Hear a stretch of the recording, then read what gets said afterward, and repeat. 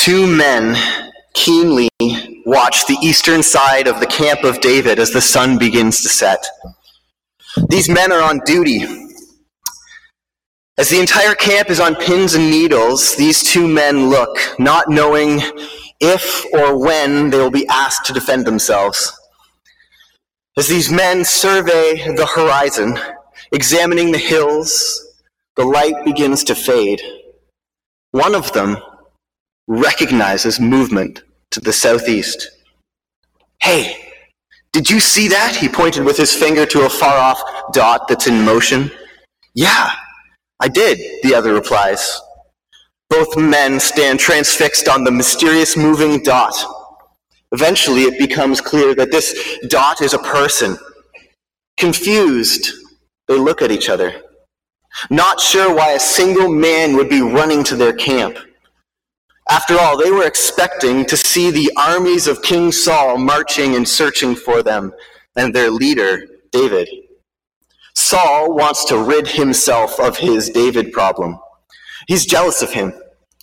And these men have been fearing for their lives as Saul has been taunting and threatening David. Saul sees David as a threat to his throne, and they've been on the run ever since. The two men look at each other, both thinking, why would a single man be running toward them? After all, how did he know where they were? Is this a friend? Is this an enemy? Is this a spy? As the person came closer and closer, they began to see that this man was not running calmly and confidently, but in fear and horror. They could see it on his face. And the closer that he came, the more they could recognize that this person was actually a priest of God. He was dressed in the violet robe of the ephod that was typical priestly attire.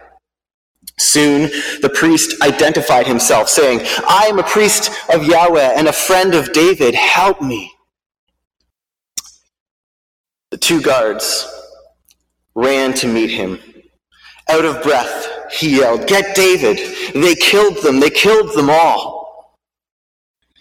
On their way into camp, the two guards called others to take their place on watch and ran to the tent of David, saying to him, "David, Abiathar, son of Ahitubis, is here to see you."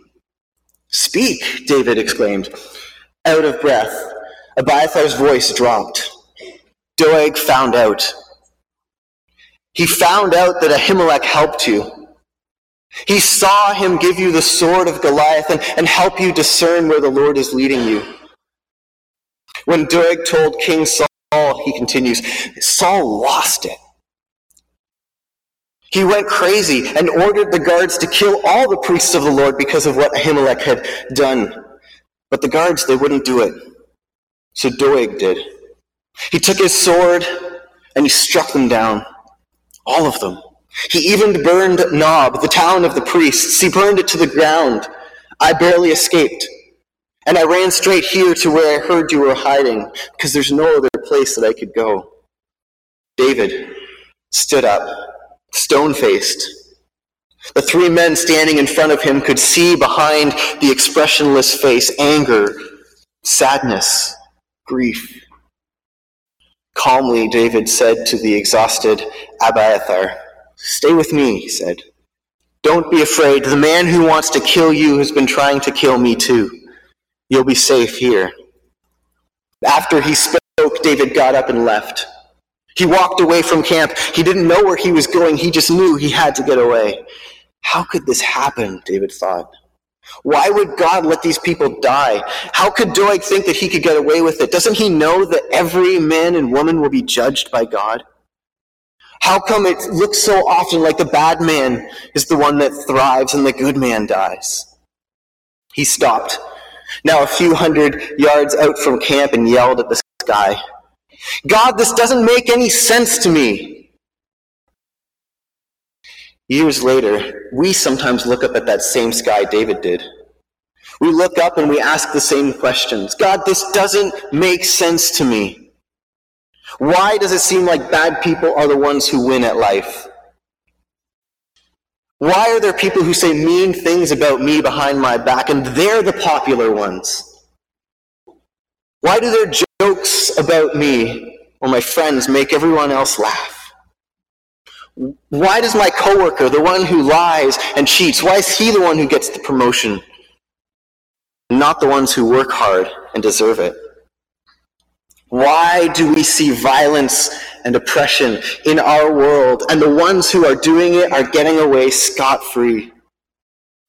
Maybe you too have gotten stone-faced, like David, filled with anger and frustration, sadness and grief, and you just had to get out, go for a walk, and get your mind off of it. You see, in moments like this, it can be really easy to listen to the voices in our head that say, an eye for an eye. Just give them a taste of their own medicine. It seems to be working, right? I can imagine David felt this way, but that's not the direction that he goes. Heading outside of camp, David begins talking to himself, addressing to Saul and Doeg for what they've done to the priests and his friends. Surely God will bring you down to everlasting ruin, he says. He will snatch you up and pluck you from your tent, uproot you from the land of the living. Taking all of his emotions, he plants them firmly in the arms of God. God, do what you say you'll do. Judge the world with righteousness. Pacing back and forth outside of camp, he says to himself over and over again, surely God will. Surely God will. He is the Lord. I know he's in control, even though I can't see it. He is in control. David remembers the stories that he's heard from his father and brothers, and from the time that he spent in the palace of Saul. Stories of how God has been faithful and just, how he's always been true to his word and his covenant. Maybe he remembered how God had led the Israelites into the wilderness, and when they came across the mighty city of Jericho, told them to march around the walls, and they came down. Or how God led his people out of Egypt through the mighty plagues that he sent against the powers of darkness in the land of Egypt in the house of Pharaoh. David, so captivated in these thoughts and emotions, didn't see one of his best friends and advisors, who had been standing at a distance, looking at David, listening quietly to his grief-filled words. People who don't trust the Lord gets what's coming for them, David continues to preach to himself. His friend Elohid interrupts the pacing David eventually. Are you okay? He asks, as any good friend would do. He sits down and listens to David's anger and frustration. His pacing slows, and David stares at the ground, asking, how is Abiathar, the priest? He's resting. He's safe, replies Elohid. David nods and sits down on the rock beside him, and the two friends sit in silence for a few minutes. Eventually, it's Elohid who speaks up. You know, he says, some people spend their whole lives climbing the ladder of life, trying to get ahead, trying to impress the right people, trying to build wealth and status, and then once they reach the top, they find out that the ladder they've been climbing is leaning up against the wrong wall. What do you mean? David chimes back. What I mean is that what Saul and Doeg are worshiping is power and status. And they're doing anything they can to get it. They're not worshiping God, and they're climbing the wrong ladder, because having power won't give them the happiness they're looking for. David nods. But, he says, but why does God let this happen? Why does he let them do such terrible things?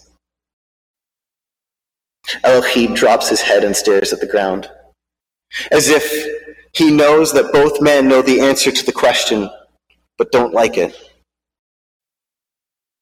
I don't know, he replies. David's head drops to the ground too. Thoughts about the past few weeks of being on the run paired with the latest news continues to play through their minds. Eventually, David stands up. God has been faithful in the past, he says, and he loves his people. We both know that. It's okay to be mad at God, you know. Elohid interrupts. This is something that God is mad at too. He can handle your honesty. I know, David replies. Someone told me a while ago, David continues, that if God is great enough for us to be mad at, because he allows this kind of evil and suffering in the world, then he's also a God great enough to have reasons for allowing it to continue. The two men sat in silence for a few more minutes. David looked at Elohid and said, God wants us to cry out to him in these moments. He wants us to be honest with him in prayer. He wants to show us his unfailing love. Elohid eventually stood, embraced his friend, and headed back to camp. David, though, continued to sit, putting into words his thoughts and feelings. After a while, he too returned to camp. Months passed by. Years passed by, and David didn't look at that poem, Psalm 52, the one that he had penned that night. He didn't look at it again. Until one day when he came to see the depth of God's love in a new way. Because one day David realized that when he wrote these words, these angry, raw words of disgust about Saul and Doeg, about how their words were dishonest and full of evil, that he wasn't just talking about them. He was actually talking about himself too. See, David began making bad choices. He stole, he cheated, he orchestrated a murder, all because he had to have what his heart wanted, no matter what the cost. He began climbing the wrong ladder. But thankfully for David, somebody caught him before he could reach the top. The prophet Nathan was on to him. And he confronted David with his sin against Bathsheba, and then covering it up with the murder of Uriah. Nathan's confrontation sunk deep into David's heart. And I wonder if David, full of remorse, ran back to his notebook, flipping wildly through the pages until he found this psalm and these words that he wrote. Why do you boast of evil, you mighty hero? Why do you boast all day long, you who are a disgrace in the eyes of God? David realized that he was actually writing about himself. He was the bad man. We are too. On our own, we can't seem to get it right, even when we're trying so hard. We like things our way too much. Don't get in my way, God, we say. I can do this myself. I know what's best for me. I don't need you. But what if we don't know what's best for us? I think we all eventually discover this one way or another. David did. He realized his mistake and he cried out to God again in Psalm 51. This time he says, "Have mercy on me, O God, according to your unfailing love. According to your great compassion, blot out my transgressions. For you know all of my transgressions, and my sin is before you. Against you and you alone have I sinned." Both Psalms, Psalm 52 and 51, David cries out to God's unfailing love. In Psalm 52, it's against his enemies. In Psalm 51, it's because he is the enemy. Years later, we get a picture of God's unfailing love. It looks like this. It looks like Jesus on the cross. It says so in the book of John, those famous words that we hear so often, "For God so loved the world that he gave us his only Son." Because when the sun was setting, and the crowds were looking up at 3 Roman crosses on a hill called Golgotha, they saw a man who was known as Jesus, a real radical, a person claiming to be the Son of God being crucified. And Jesus took the insults. He took the deception. He lived through a false trial and let it take him to the cross. He could have said a word, and 100 angels would have come and rescued him. But he hung there silently, filled with pain. What we often forget is that it wasn't the nails that held Jesus there, it was love. It was his unfailing love for us that kept him on that cross.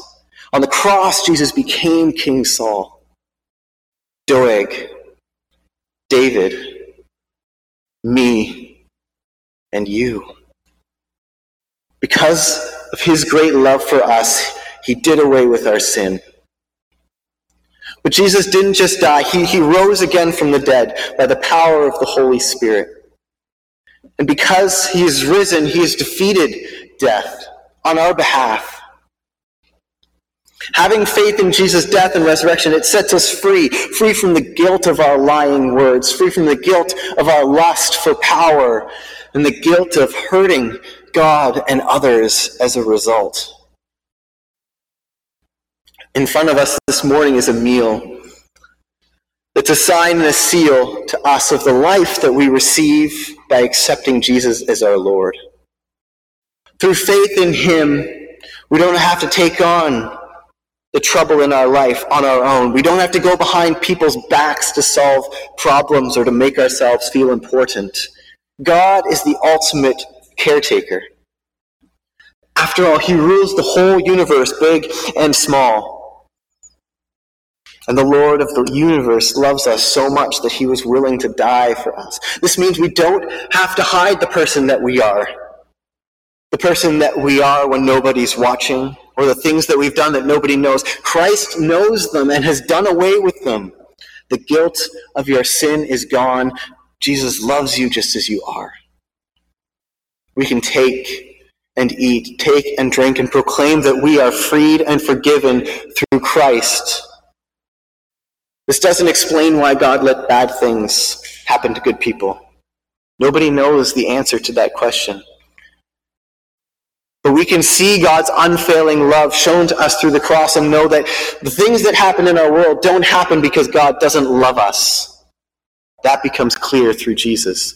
And so we can live into this. We can cry out to God when we see injustice and grief, when things in our world don't make sense and don't work like they're supposed to. And we can look forward to when Christ comes back and makes things right. What a great day that will be. Amen. Amen. Let's pray. Lord God, we thank you and we praise you that you showed us your great love for us on the cross and continue to fill us and nourish us with your Spirit that leads us to live as forgiven people. Lord, as we prepare ourselves to come to the table and receive the nourishment through the bread and the cup, God, we pray that this would sink deep into our hearts. Help us to live knowing that you are in control. In Christ's name we pray. Amen.